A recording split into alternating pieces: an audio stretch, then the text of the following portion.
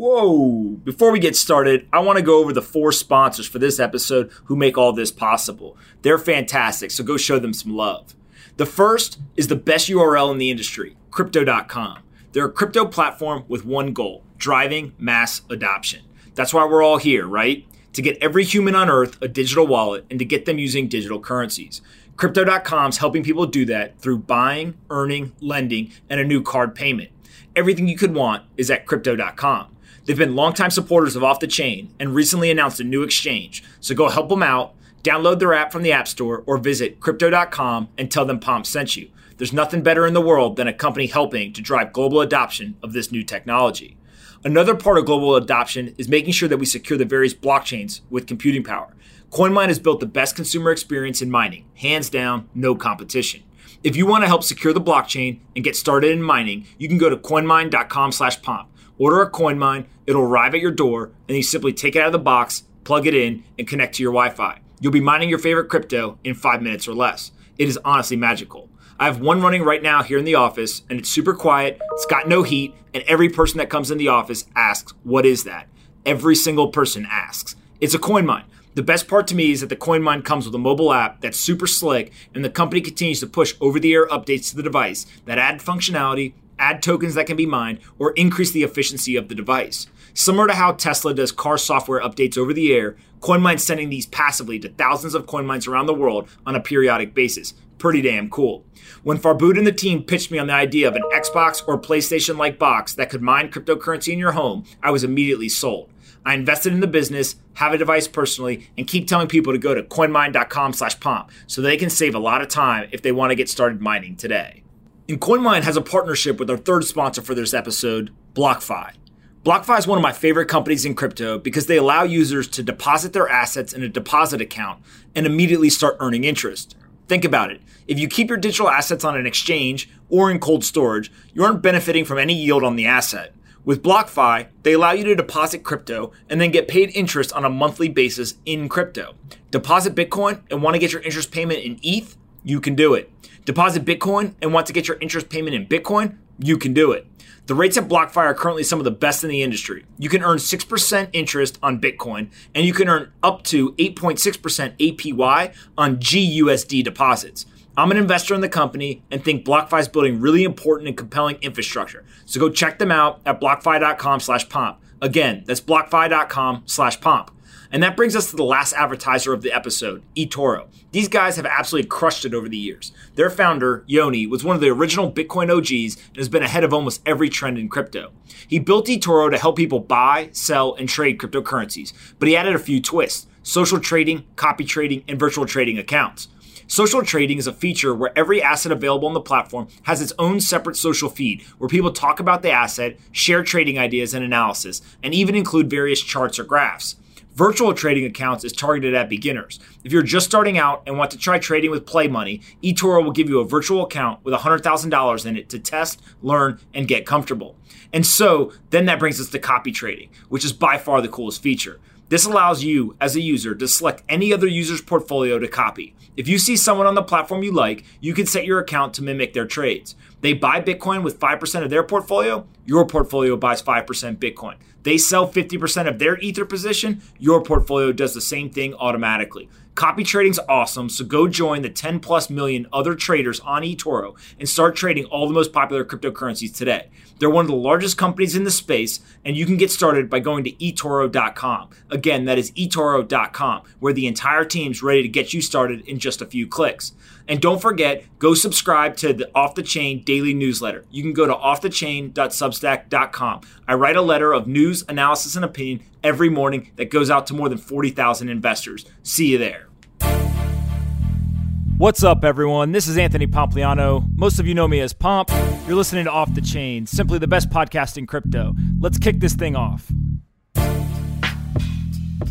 Nischal Shetty is the founder and CEO of WazirX, one of the most popular crypto exchanges in India. WazirX was recently acquired by Binance. In this conversation, we discuss Nishal's journey to crypto, what it is like building startups in India, the current state of crypto in the country, how regulators are currently thinking about the industry, and Nishal's advice to both people looking to serve Indian users or Indians who are looking into crypto. Nishal's been a friend for a number of years, and I couldn't be happier for him and his team with the recent acquisition. I really enjoyed this conversation, and I hope you do as well. Anthony Pompliano is a partner at Morgan Creek Digital. All opinions expressed by Pomp or his guests on this podcast are solely their opinions and do not reflect the opinions of Morgan Creek Digital or Morgan Creek Capital Management. You should not treat any opinion expressed by Pomp as a specific inducement to make a particular investment or follow a particular strategy, but only as an expression of his opinion. This podcast is for informational purposes only. All right, guys, bang, bang. I have Nischal calling in from India. Super excited to have this conversation. Him and I have known each other now for a number of years. And obviously, recently was announced that Binance is acquiring his company. So thanks so much for taking the time during a busy time period for you to come on and talk. Hey, happy to be on the show, Pomp. I think we've been trying to get this done for a while, both of us. So finally, glad to be here on the show. For sure. Let's just start with your background. I met you on a trip to India, kind of pre-crypto. So maybe just kind of fill everyone in on what you did before you discovered Bitcoin and cryptocurrency. Sure. I think, we met because of my first startup. I started this back in 2012. It's called Crowdfire, and it's a social media management tool. Before it was a social media management tool, it was a social media growth tool where we allowed users to grow on social networks using various growth features that we had. But along the way, all these social networks, as they grew, they wanted to keep all the money to themselves. So they changed the APIs. And now we've made it a social media management tool. And Crowdfire has had over 20 million users until now. It was during its time when I had launched it, it was one of the most viral apps around in 2012, 2013, and 14. I started with that. Before I started my startup, I was working at another startup in India, which got acquired. And then, a few of us, we started our own side projects, and that's how my side project grew to be Crowdfire, and I quit my job. Then after building Crowdfire, I raised some venture capital. I raised about $2.5 million for that, and grew it further, grew the team size and stuff. From there, do you want me to tell about how I went into crypto from there?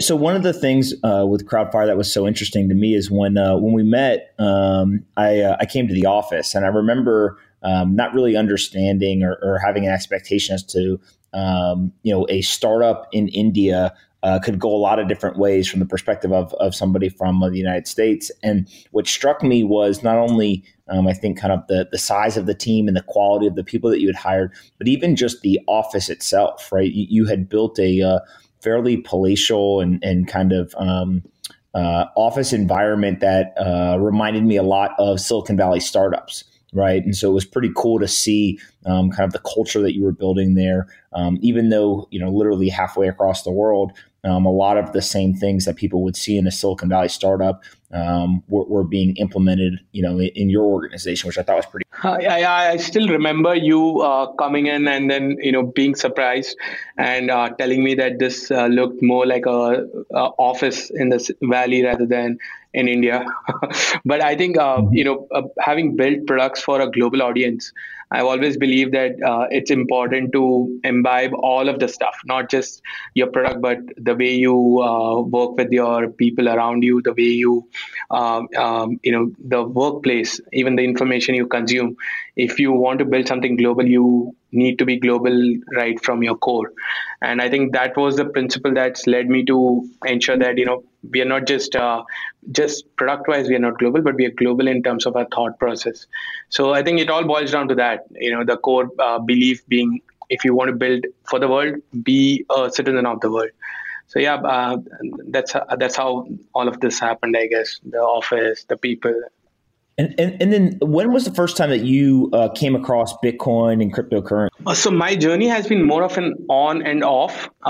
In 2000, I think this was late 2009 or early 2010 when I came across the whole Bitcoin white paper, because I was someone who used to read a lot online, try everything new. So I specifically remember trying to mine Bitcoin.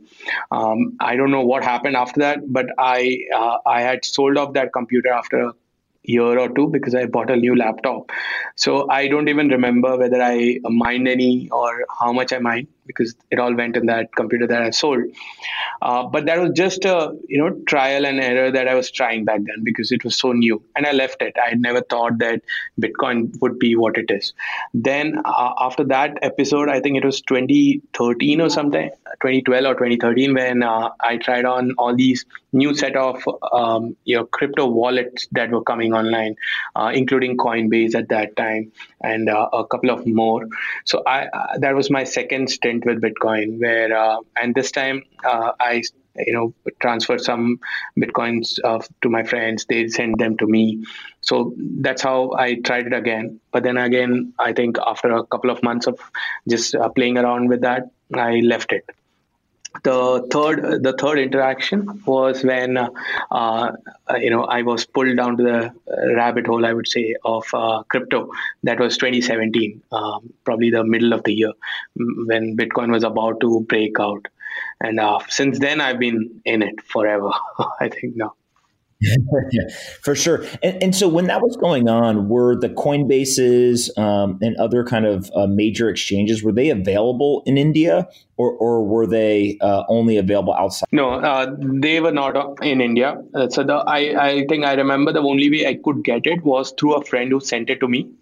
And it was a small amount, but the way the friend could send it, because the friend was in the US or somewhere, or he got some payments. I don't remember exactly, but I don't think there was a way to buy Bitcoins in India in 2012 or 2013.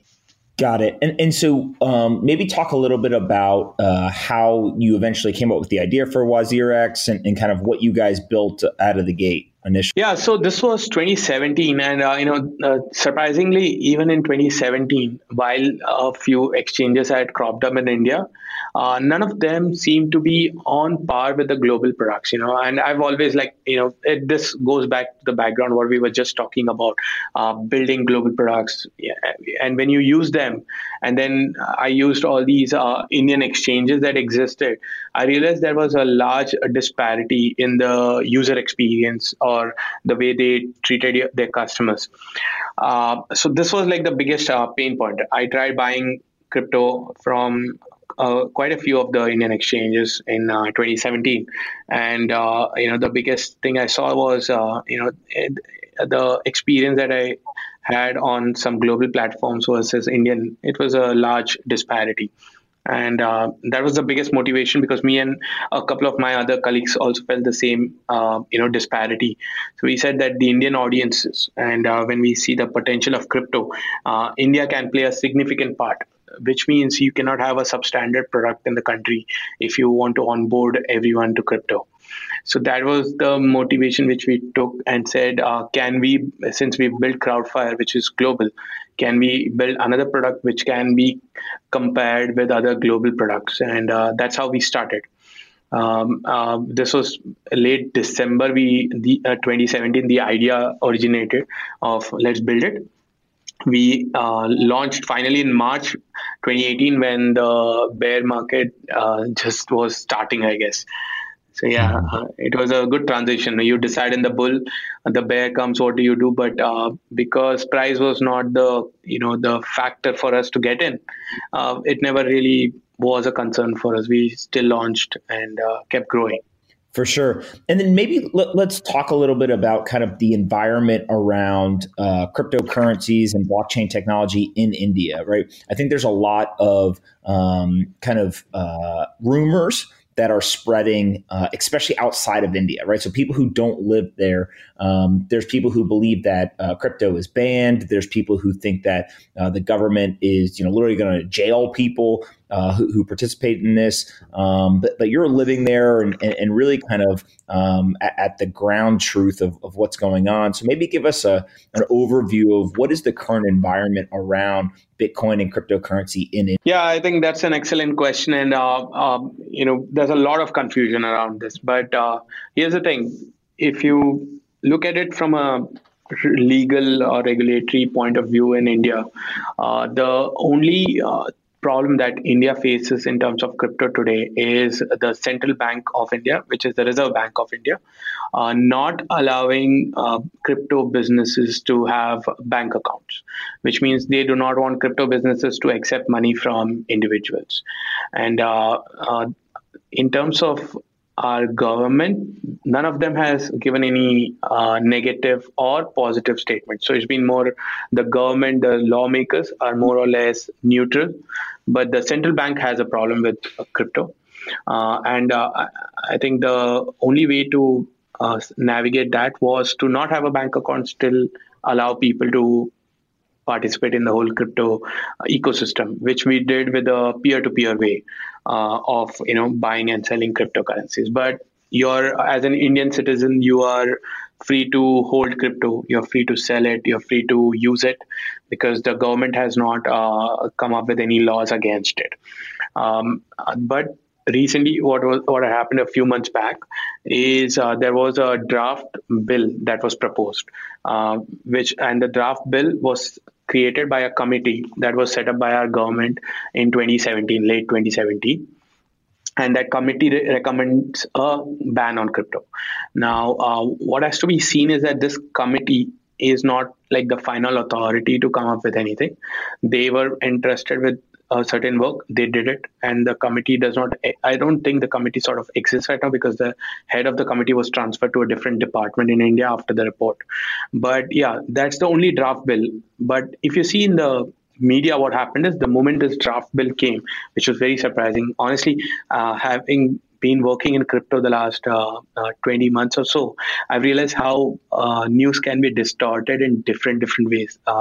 Before crypto, I never thought of news being distorted or changed. But the moment this draft was announced, I saw reports in various media which said India bans crypto, India will people will be jailed and sent to 10 years in prison.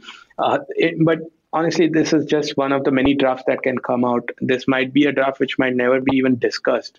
We do not know, but this was just a recommendation by a committee that was set up by the government. It's not the government's views or anything. Got it. And so let's talk first about kind of the central bank saying, hey, if you're a crypto company, you can't work with regulated financial institutions, right? It's kind of going after the dependency of the crypto industry on the legacy financial system. So that means that as a crypto business, you can't have a bank account, et cetera. How, as an entrepreneur building a company, are people getting over that obstacle, right? Like, what do you do if that is the position at the central bank? Yeah, I think the biggest problem is how do you run your company in the country then. But the good news is, if you do not deal directly with users' money, the banks are pretty much okay with you having a bank account. So the whole thing is, if you have a bank account and do not deal with your customers directly through that bank account, there are banks which are okay with it, because then you become just a software development firm, not a crypto exchange. So that's one way where what Indian companies are doing is they're creating bank accounts in India only for salary payments, not for accepting deposits from their users or processing any kind of fiat related activities.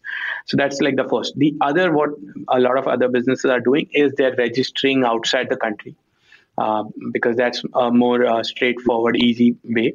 And, in whatever foreign countries they register, that becomes their primary place of business. So that's the second way. But yeah, I think these are the two popular ways. Either you have a bank account in the country, but do not do any activities related to crypto, just salaries and vendor payments, then you're good to go. Got it. And then in terms of like paying employees and things like that, are most of the employees either at Wazir or other crypto companies taking their salaries in fiat, or are they taking it in crypto? And like, how does that play into the situation? See, I think ideally, in terms of salaries, fiat is a better way in India, because there's a lot of processing you have to do in terms of tax deductions at source and stuff, which if the company was to pay you in crypto, it becomes difficult because the government does not accept tax in anything apart from INR. And as a company, if you were to convert that, like I said, if you use your company bank account for any crypto transactions, like even converting your own company's crypto into fiat, you will have trouble with the banks. So fiat payments as salaries is the safest way today. I won't be surprised if employees want it in crypto, because it's so much more convenient. They don't want to probably liquidate right away and just hold it. But I think from a company point of view, from a business point of view, right now in India, it's far easier to pay in fiat to employees as salaries rather than crypto payments. Got it. And then in terms of the kind of individual citizen in India, walk me through a little bit about how much do they understand about Bitcoin or cryptocurrency? Where does that interest lie today? And kind of like, what's the state of kind of an everyday person in India in relationship to cryptocurrency? If you think about India, right, that you have to divide it by, age groups. And if you look at the whole 18 to 24, 25-year-olds, I think a lot of them know about crypto. And that's because this age group is like really active on social media, especially Twitter and Facebook, and they come across Bitcoin somewhere or the other. So this age group, and it's also evident from the data that we have in our user base, this 18 to 25 is like the most active crypto community in India. It ranges probably right now today about 5 to 10 million people maybe in India in this age group understand. I think to be safe, let's consider maybe 5 million. They understand crypto and they're in the 18 to 25. The rest of the people around us, when we look at 30, 35, 40, 45, a lot of them have heard about crypto because of the whole 2017 bull run that happened. The crypto was all over the media, in the mainstream media in India, be it news channels, be it newspapers. Everyone knows about Bitcoin. Everyone knows there is something called as cryptocurrency. So if you were to talk to anyone in India, like the general population, which reads news or watches news or reads newspapers, they will tell you they've heard of Bitcoin, but they have no idea what it is. And similar to the question you asked, a lot of them think it's now illegal or not allowed to, trade in crypto, which is a myth that we are trying to burst by running campaigns online, talking to people, doing, whatever shows we can, getting on our local news channel if we can. So we are doing that. But yeah, I think the niche 18 to 25-year-olds get deep into technology and stuff, about 5 million people, they completely understand crypto, what it is, the good, the bad, the ugly. But the rest, I think they've heard of it, but they do not really know what it is. For sure. And I mean, India is such a large country, right? And growing so quickly that it feels like with things like demonetization and other kind of monetary policy decisions, et cetera, that India would be ripe for adoption of crypto. You think that's accurate, or is that kind of a misplaced perspective from someone who doesn't live? I think these are two separate things. Like the whole demonetization that happened, I don't think that would be a reason for people to adopt crypto, because that's not something that it's more of a one-time event, I guess. In at least in the last 20, 30 years, I don't think there's been an event like that, and I don't think it's going to happen anytime soon again. But in terms of India being ripe for crypto adoption, I think I totally agree on that, and I'll tell you why. If you look at the demographic of India, a large population of India, probably, I don't know, 40% or so, lives in all the top tier one cities, tier one, tier two cities, which is like the metros and, cities a bit, notch below that. And this is probably, your 300, 400 million people or 500 million people. And then there's an equal number of people, or maybe larger, who lives in tier three cities and villages and stuff. Now, for banking access, you need to have physical banks present in your region. But India has tens of thousands of villages and stuff, and cities also, which don't have access to these banking infrastructure. People still have to travel like a long distance to just be able to open a bank account. But most of these people have access to a mobile phone today and the internet. So if you come to think about it, if there is a way for these people to just enter, the banking system or the financial system through the internet and through a mobile phone, I think that's where the revolution has the greatest potential. And this is where crypto can come in, because crypto is, instant. You don't have to have your bank account, like your KYCs and stuff. Someone somewhere, probably some person in the city can just instantly send it to a wallet that you can access from. I think if that part, and there's a lot of things to be done before that is a reality, but I think if this whole access to crypto gets a mainstream adoption in India, I think a ton of people will enter the online financial system in India. So I'm a proponent of there being a huge opportunity for people in India to get on to crypto. There's a real need, because crypto can penetrate where banks cannot, simply because India is too big, too vast, and there's a lot of people around. For sure. So yeah, but I think only time will tell. And the way that I think about this is very similar to how like Uber is asset light transportation, Airbnb is asset light hospitality or hotels. Bitcoin and cryptocurrencies is basically asset light banking. Right. And when you think of it absolutely, now you start to see a world where you don't have to go build that physical bank branch. Right. You just need somebody to have an internet connection.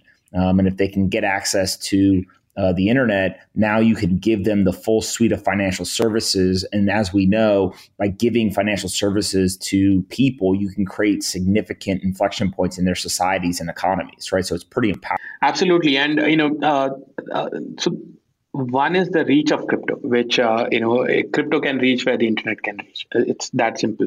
But I think the other important piece that, a lot of people do not see, and it's probably real for India, is the access to capital. And I've been a big proponent of this, because look at the world today. Because of the internet, the access to information has no geographic boundaries.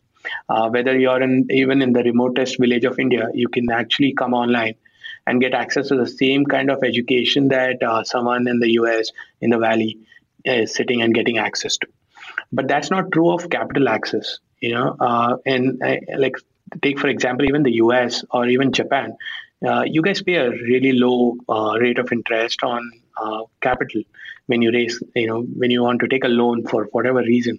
In India, we have to pay about 10 to 15% rate of interest for the same capital that you get access to. And I think that if this becomes like a one global financial system, capital costs will come down considerably for a lot of countries, including India, where probably someday we can dream of getting it at maybe 2% rate of interest or 3% rate of interest, compared to the exorbitant costs we are doing today. And that can bring about a massive transformation in the lives of a lot of people in this country. I think that's where I'm the most excited about, the access to capital without geographic boundaries. I think crypto can make that happen.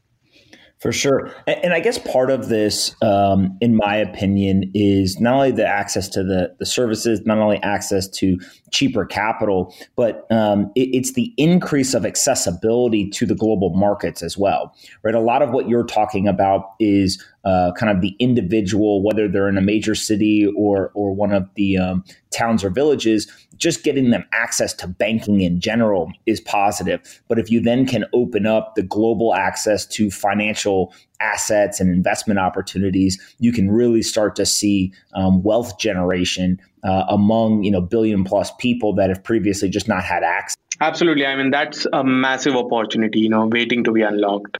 For sure. And so where do you see that happening today, right? I think a lot of people who look at Bitcoin, blockchain, cryptocurrencies, et cetera, they say, look, there's a lot of promise here, right? There's a lot of excitement. There's a lot of hype around this. But what's actually happening today? Maybe give us kind of your view. Obviously, you've built an exchange and been quite successful there, and we'll get to the Binance deal in a minute. But what else is kind of working in India today around crypto, and what are the products or services that people are using?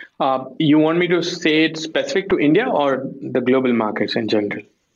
Let's do India. Yeah, see, I think India, we are probably, again, at the ground zero level, I guess, where it's a nascent ecosystem being built out. So the only way where people are understanding today, I think we're still at that level where people are just accustomed to understanding what crypto is, what potential it has. But there's a small portion of people who are into these crypto. I think lending is like one of the bigger use cases I'm seeing with people around me. Where they're lending their crypto for a good rate of return. I think in general, probably somewhere from 5 to 10% is what you get online today if you are lending your crypto. So lending is turning out to be a good use case right now financially in the Indian ecosystem. But it's still very early days for real, I would say the next level of use case, probably the step 2 for crypto, which will only happen when we have the piping, which is like the infrastructure level built out completely. I think we're still too early to get into everyday use cases of crypto. Right now, it's in the buying phase, accumulation phase. That is what is happening in India right now. Yeah. And to me, what you're talking about is what I call like the income generation vertical, right? Where basically if I have an internet connection and I have any degree of capital, I actually can generate income without having to go to work, right? What I mean by that is I can participate in lending, I can participate in market making, I can participate in staking. Like there's a whole bunch of different mechanisms that the crypto world opens up to me where I can actually drive cash flow or yield and generate this income without having to go to a 9-to-5 desk job.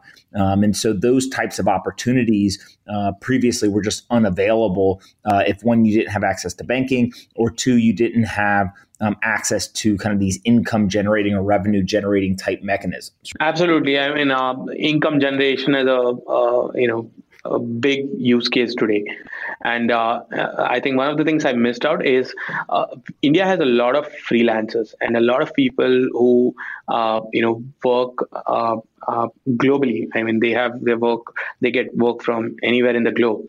And I've heard of a lot of instances where for them, the easiest way to accept payment was crypto because, they don't need to sign up on PayPal and pay a large fee or, even receiving foreign capital directly into your bank accounts in India is very hard. So this seems to be like a good way for the freelancers to just accept crypto. Like, you're settled within a few minutes and once your work is done. So I think that's the other use case, accepting international payments. It's becoming easier for Indians right now. For sure. Now, let's talk about WazirX and kind of what you guys built there, and then we can get into Binance. But what exactly have you guys built from a product standpoint so far? Yeah, so when we launched in March 2018, about 3 weeks after our launch, the whole central bank banking restrictions came into effect. And we were very new and we were like, oh shit, we got just 3 months. The bank gave us 3 months, gave everyone 3 months to stop, working on any fiat related businesses. for cryptocurrency. So we were like, what do you do in 3 months? And we started figuring out, because we knew that we do not want to, keep our people stranded, our users, and where they don't have an opportunity to get in. And that's when we came across this whole concept of peer-to-peer. And it was not a new concept. There have been other products that do a peer-to-peer way of buying and selling of crypto. But what we noticed was there was a significant difference in the way you traded on a crypto-to-crypto exchange versus a peer-to-peer exchange. Like a peer-to-peer exchange had this traditional classified kind of way, like your Craigslist kind of way, where you put your buy and sell orders. Somebody comes up and selects it, and then you guys transfer money between each other, and you're done. We said that we wanted to build a peer-to-peer way, which will give the same experience as trading on a crypto-to-crypto product, which is you just have an order form, buy or sell form. You put it, you have an order book, and you see the buy and sell bids. You do not have to see any listings. The top bids come the best bids come at the top. So what we did is we replicated the crypto to crypto order book, but behind the scenes we had a peer-to-peer system, and we launched this just a day after the banking ban came into effect. And this was, for the first time in the world, somebody built a peer-to-peer auto-matching order book. This never existed before we built it. And surprisingly, people in India loved it because there was no learning curve anymore. You just had to put your orders and as soon as it matches, we just show you a bank account where you need to transfer the money. So that's all you need to do. You don't have to go through hundreds of listings of people selling you Bitcoins and going through the prices, mentally making notes on which prices are the best. You don't have to do any of that. You just come here on WazirX, you put your buy or sell order, we show you the bank account where you need to transfer the money. It was that simple. And that really, went crazy. Like everyone in the country started signing up. That gave us the massive boost. So in a way, if you look at it, the adversity turned into an opportunity for us. Skirt, skirt. Want to know who has the best URL? Crypto.com. That's right, Crypto.com. They're a crypto platform with one goal: motherfucking mass adoption. That's why we're all here. We're trying to get crypto in every wallet. Crypto.com is helping people do that through buying, earning, lending, and card payment. Everything you could want at Crypto.com. Go help your boy out. Tell him Pomp sent you. Download the app or visit Crypto.com. Pomp's got you, always. Ever wanted to get into mining and didn't know how? Don't worry, your boy Pomp's got you. Everybody got some electricity and Wi-Fi.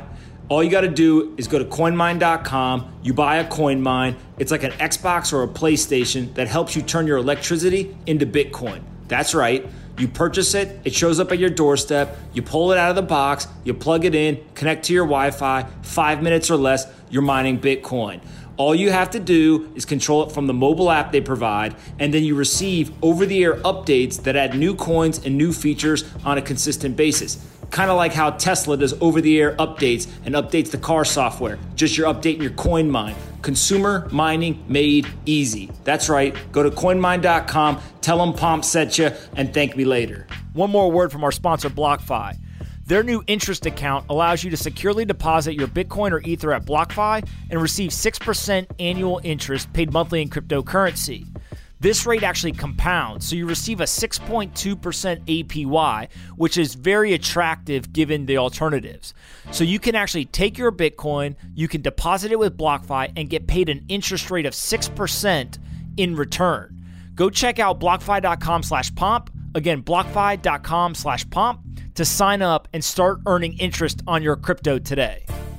And how did the word get out? Like, were you guys, was it just tweeting on Twitter? Was there other things? But how did the word spread, what you guys were doing and kind of what the value proposition? Yeah, I think it's a combination of multiple stuff.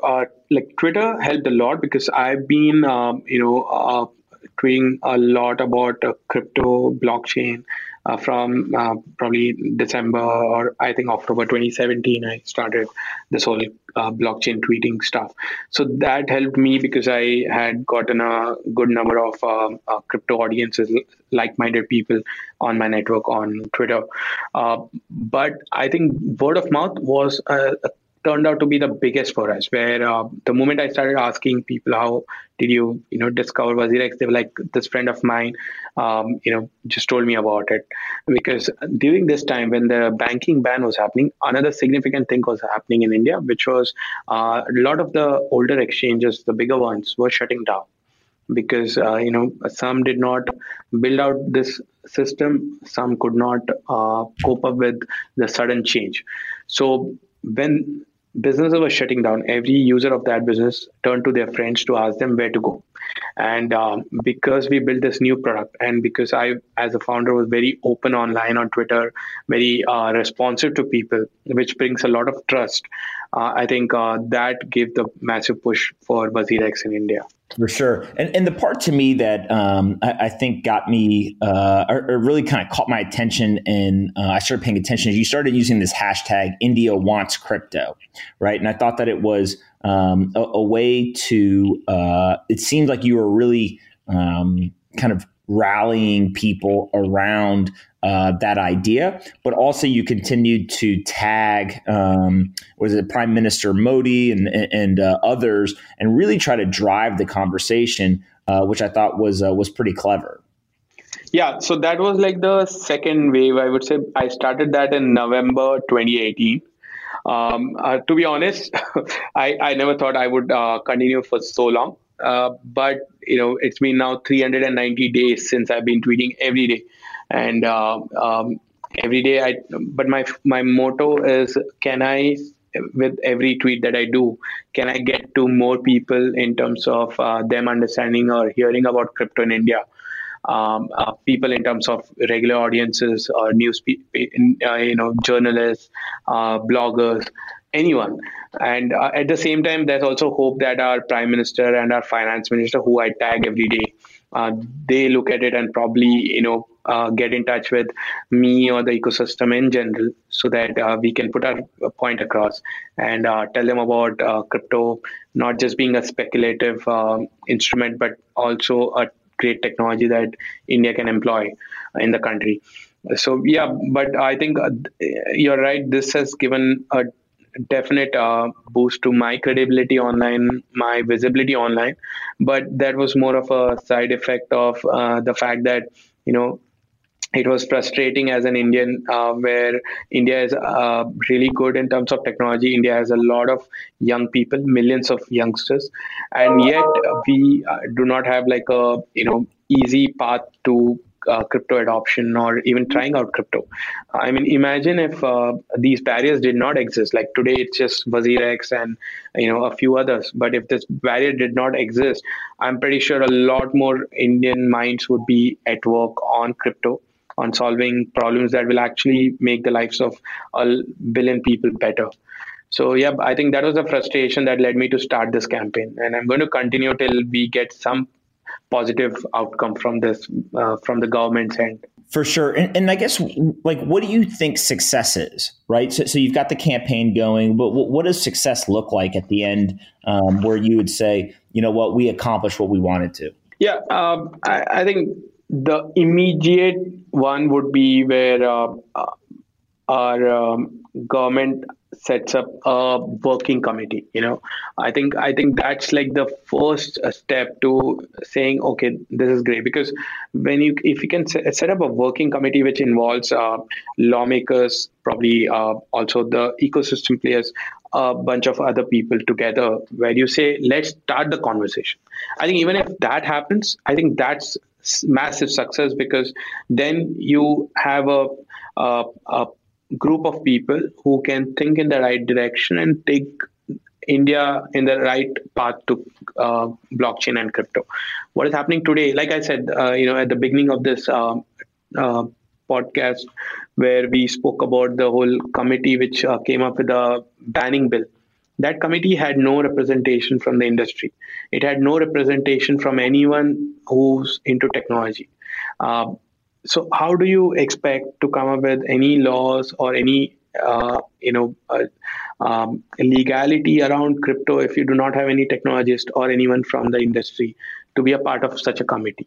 So I think a committee formation or some sort of a working group, if the government can just start a conversation around that also, I think that's success for us. I don't think India will regulate anytime soon because it's a massive country, a lot of capital related laws in the country to be navigated. But India can definitely start a dialogue with industry players and with technologists and with a bunch of other people. I think that's the first step for us. Got it. And then I guess as part of this, obviously the news has now become public that Binance acquired WazirX, and you guys have teamed up to really kind of push crypto adoption in India. Maybe talk to us a little bit about what the thought process there was from your end, and then how that deal came together. Yeah, see, the thing is, I've been, pushing for crypto adoption in India for a long time now. I think at least 12 months.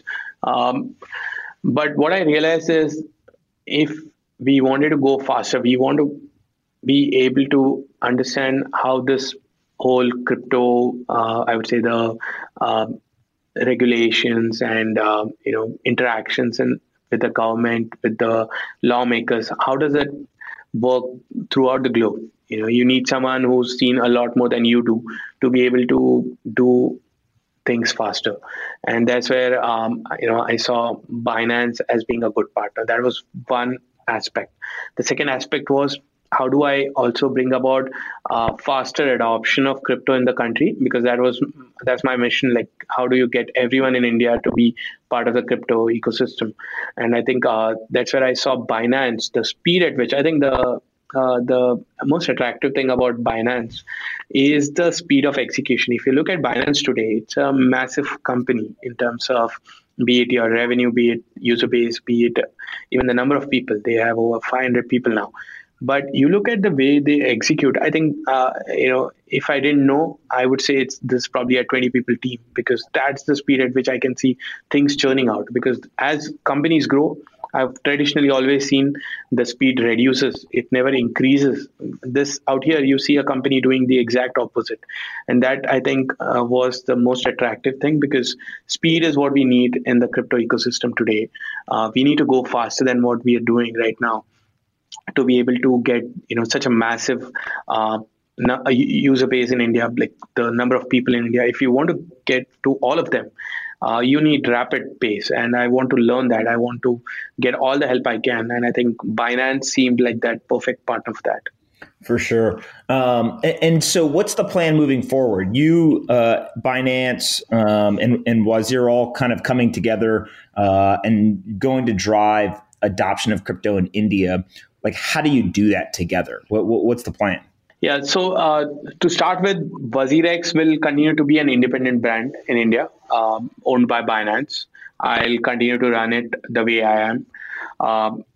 But what we'll do now is we'll also tap into the Binance network, in terms of Binance already has a lot of Indians on them, so who always wanted some fiat gateway which is accessible within Binance. So we'll be integrating our P2P technology inside Binance soon, which will come in Q1 of 2020, where you will be able to get from your INR to crypto trading right within Binance.com. And that will give a massive boost and push to WazirX in general.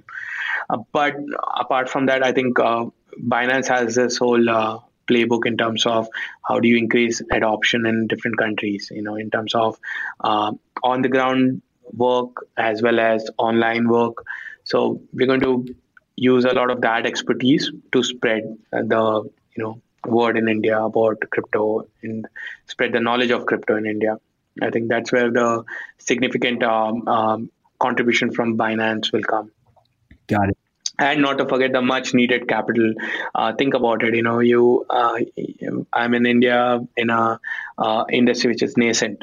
I don't want to be spending my time running behind capital right now, because I can spend that time, getting maybe the next million people onto crypto. So if there is Binance, I can just focus on the work ahead rather than running behind capital now. For sure. No, it makes complete sense. And then I guess as part of that, how do you think about expanding your team over the next 12 to 24 months? Is it something where you'll grow quite rapidly, or do you think that you'll stay relatively the same size as you continue to kind of push forward? Yeah, I think this is something where we have to spend some time because with the Binance partnership, a lot of synergies will crop up where we might get to probably rapid product development because Binance has a lot of stuff under the hood that we could use. So I think probably in a few months I'll understand how rapidly we want to scale up in terms of team size.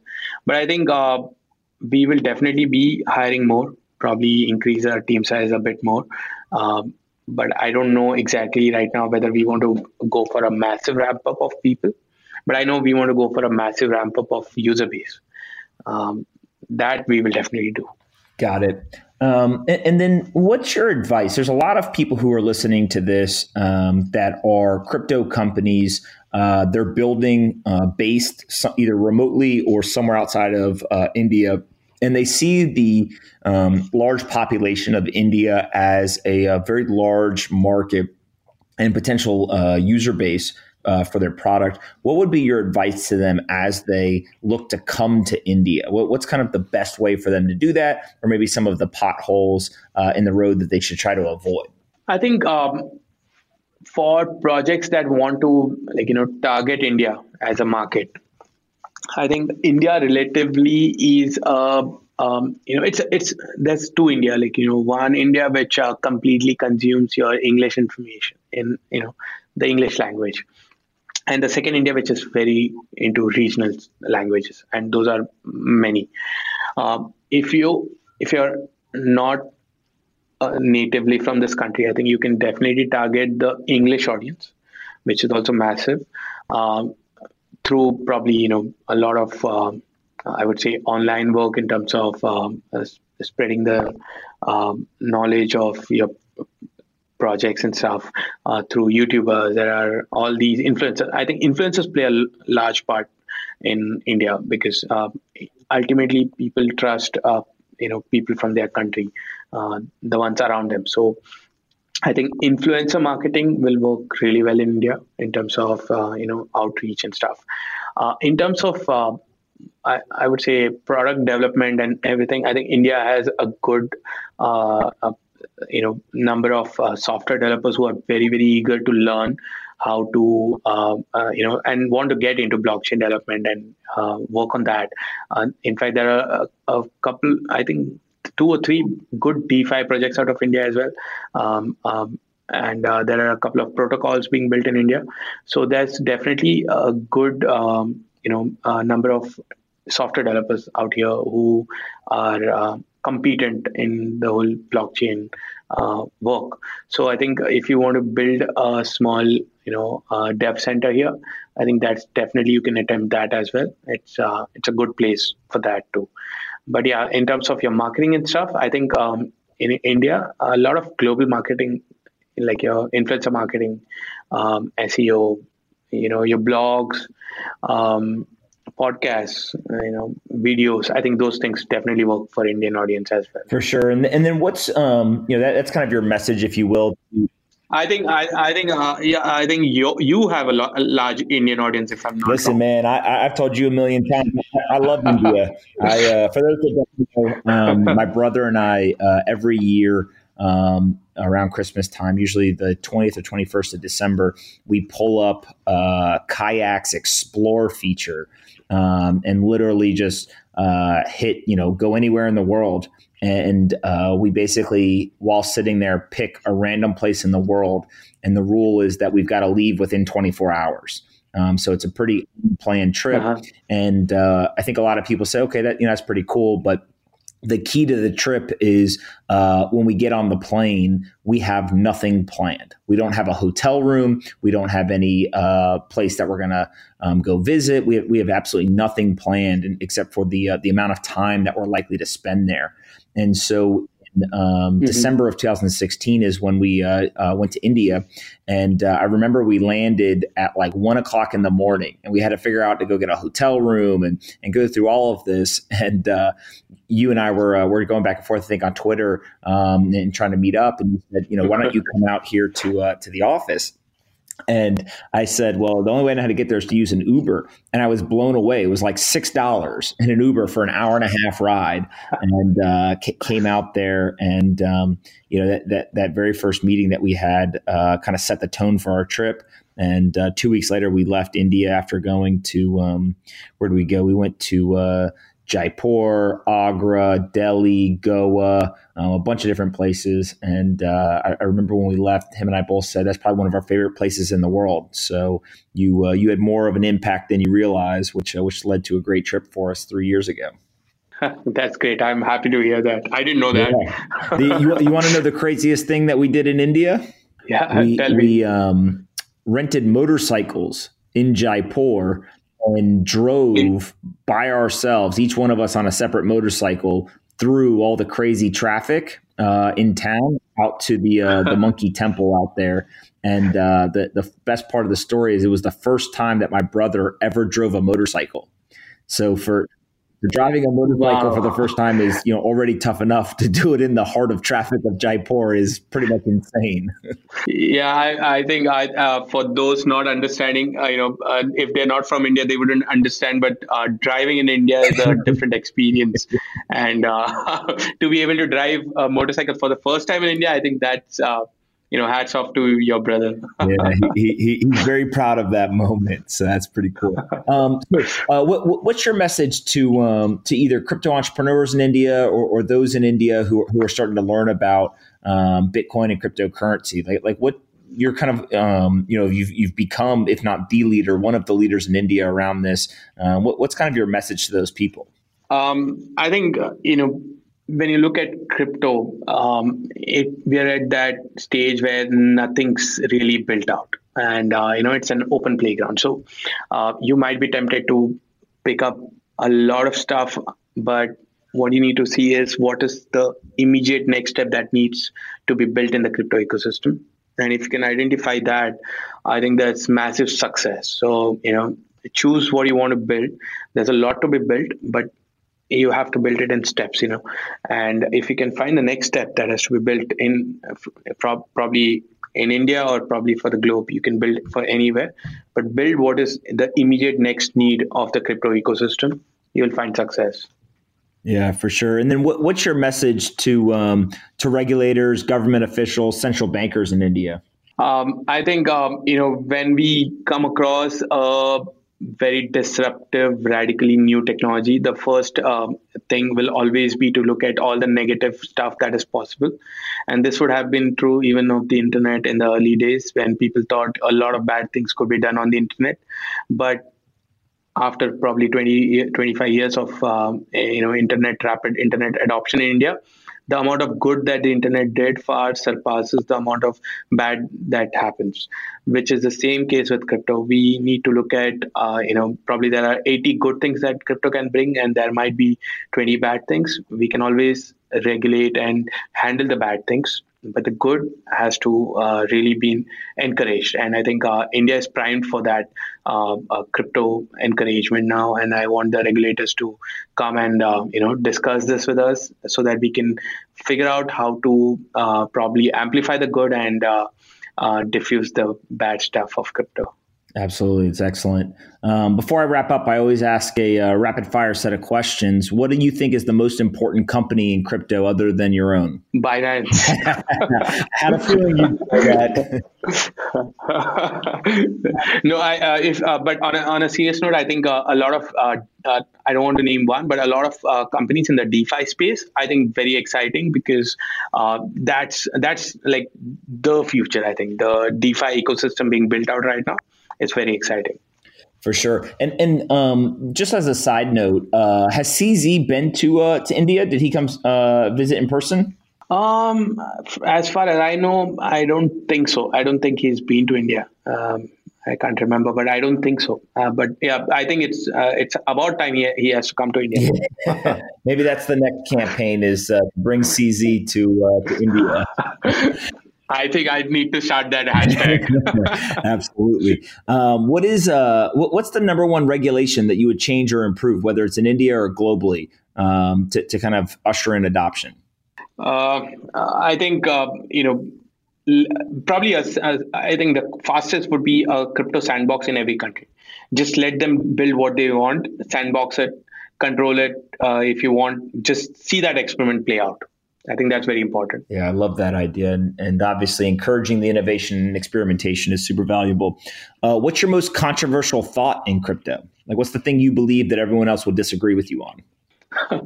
I think I don't talk about this, but I think a day will come where all this whole we pay our income taxes, we earn, everything is very bound to our country.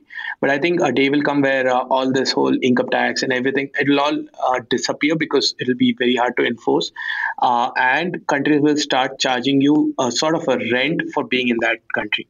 So, the whole income tax ecosystem and the way it works, taxation and stuff, it'll change to rent, where you pay the country because you're in that country and you stay there as a person. I think that's what I radically think will happen in the future. Got it. What's the best book you've ever read, or your favorite book you've ever read? The book, I think I've read, I love a lot of them, but very early in my life, I read The Godfather. And I think the way to do business, the ethics of business, the way you do things, I think I learned a lot from The Godfather. But that was very early in my life. I was in probably school or college, early days. Yeah, I love that. that I know I've said that before. I love that. What do you think about aliens? Real? You believe in them? I definitely do. Because I just don't think that the universe being this big, it's just going to be us in there. It's just probably we haven't found a way to communicate, but we will. Do you think that we discover them or they discover us first?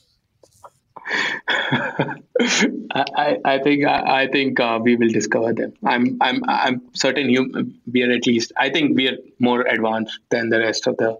I at least hope we are. Yeah, well, at least for us, we better hope we are, right? Yeah, exactly. Exactly. All right. To finish up, I let you ask me one question. What do you got for me? I got two. The first is, when are you coming to India next? Ooh, when am I coming next? So I haven't told very many people this, but I'm trying to come next year, 2020. I haven't picked the dates yet, but there's a couple of conferences that have asked me to come. So I'm trying to figure out which one I can make work with my schedule. But I'm pretty confident that I'm going to end up coming in 2020. So I'll let you and everyone else know when that's going to be. Awesome. The other question is, what do you think will be every year I see some new trend in crypto. This year I think was more about a lot of stable coins, Libra, and all this noise. What do you think is 2020 going to? Yeah, that's a great question. So I think that there's probably three things. One is you'll see a continuation of like the digitization of fiat currencies. So governments and central banks will start like doubling and tripling down on this idea of like, let's digitize the dollar, the yuan, et cetera. Two is the tokenization of debt. So whether it is governments or corporations or asset-backed securities, et cetera, I think you're going to start to see a lot more of that happening and kind of the automation of that entire industry. And then the third thing is I think that you're going to see a world where we start to get some bifurcation. So right now it's kind of like there's Bitcoin and then there's everything else. I think what you're going to start to see is there's Bitcoin, then there is like the shit coins, but in between there is a very small number of high quality, very thoughtful uses of tokens. What those are and which ones yet, I probably don't have an opinion or want to speculate on, but I do think that we're going to start to see, kind of a higher degree of success or higher quality use cases for some of these tokens. And so what it'll do is I think it'll really kind of show a difference between the high quality ones and the low quality ones. And so when that happens, I think that it'll kind of vindicate some of the people who are big believers in whether it's Web3 or DeFi, all of those kinds of bents on the blockchain world. But we just haven't seen yet kind of the major use cases for many of those tokens. So hopefully that'll happen in 2020 as well. Interesting. So you mean to say there's going to be a middle category, like a BTC, a shitcoin, and then in between there's going to be probably, we need a new term for that. Yeah. So like here would be a great example, right? So I'll throw CZ a bone on this one. Let's say that there's Bitcoin, then there is all of the shit coins. And then like part of the middle group, let's put BNB there for now, right? And why is BNB interesting? Well, if Binance can actually go from being an exchange to a true global bank that provides all kinds of different financial services to folks, and then can eventually decentralize themselves on the corporate structure side to the point where the equity, either one doesn't exist or two is worthless, and all of the value accrues to the BNB token through the burning mechanism, all of a sudden what you do is if you want to own kind of financial exposure to Binance, you have to buy the token, right? And so like that's a really interesting kind of evolution for both BNB, but also for Binance. And so, there's some work that's got to be done to kind of get to that point. But I think that they're kind of headed in that direction. And so if they're able to be successful there, like that goes, kind of in a category that isn't Bitcoin, obviously, and also isn't a shitcoin. So we kind of need a third category. But I don't think that category is going to be filled with hundreds of tokens. I think it's going to be quite small. I would put it, 20 or less that end up kind of figuring out the right model and value accrual. But definitely BNB is one of them that has a shot. And then there's probably others as well that'll kind of create this third category.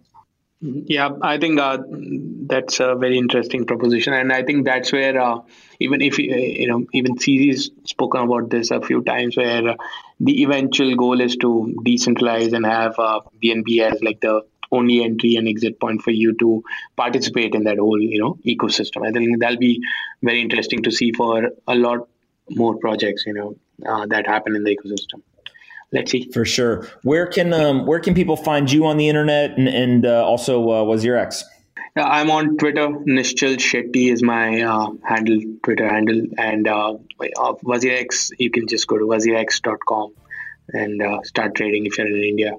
Bitcoin and every other crypto is not illegal in India, so you can participate in the crypto ecosystem. If you're listening to this and haven't yet done it, I think now is time. I love it, man. I love it. We'll keep fighting the good fight and spreading kind of the gospel of Bitcoin and crypto. You're doing a fantastic job. We'll have to do this again in the future to get an update on how things in India are going. Sure. Thanks a lot for having me. I think a lot I've also learned following you on Twitter, and having known you, I think it's a weird path. We both ended up in the whole same ecosystem all over again. That's fun. Small world, but it's been fun, right? Yeah. All right. Talk soon. Hey everyone, Pomp here. If you like this episode of Off the Chain and want to help us take crypto to the top of the Apple, Spotify, and other podcast charts, please do us a favor and rate, review, and subscribe. To review, simply go to the Off the Chain homepage, scroll down until you see the 5 blank stars. Taking 15 seconds to fill those stars in and leave a quick review goes a long way in helping us take the entire crypto ecosystem to the top of the charts. I appreciate you listening and see you next time on Off the Chain.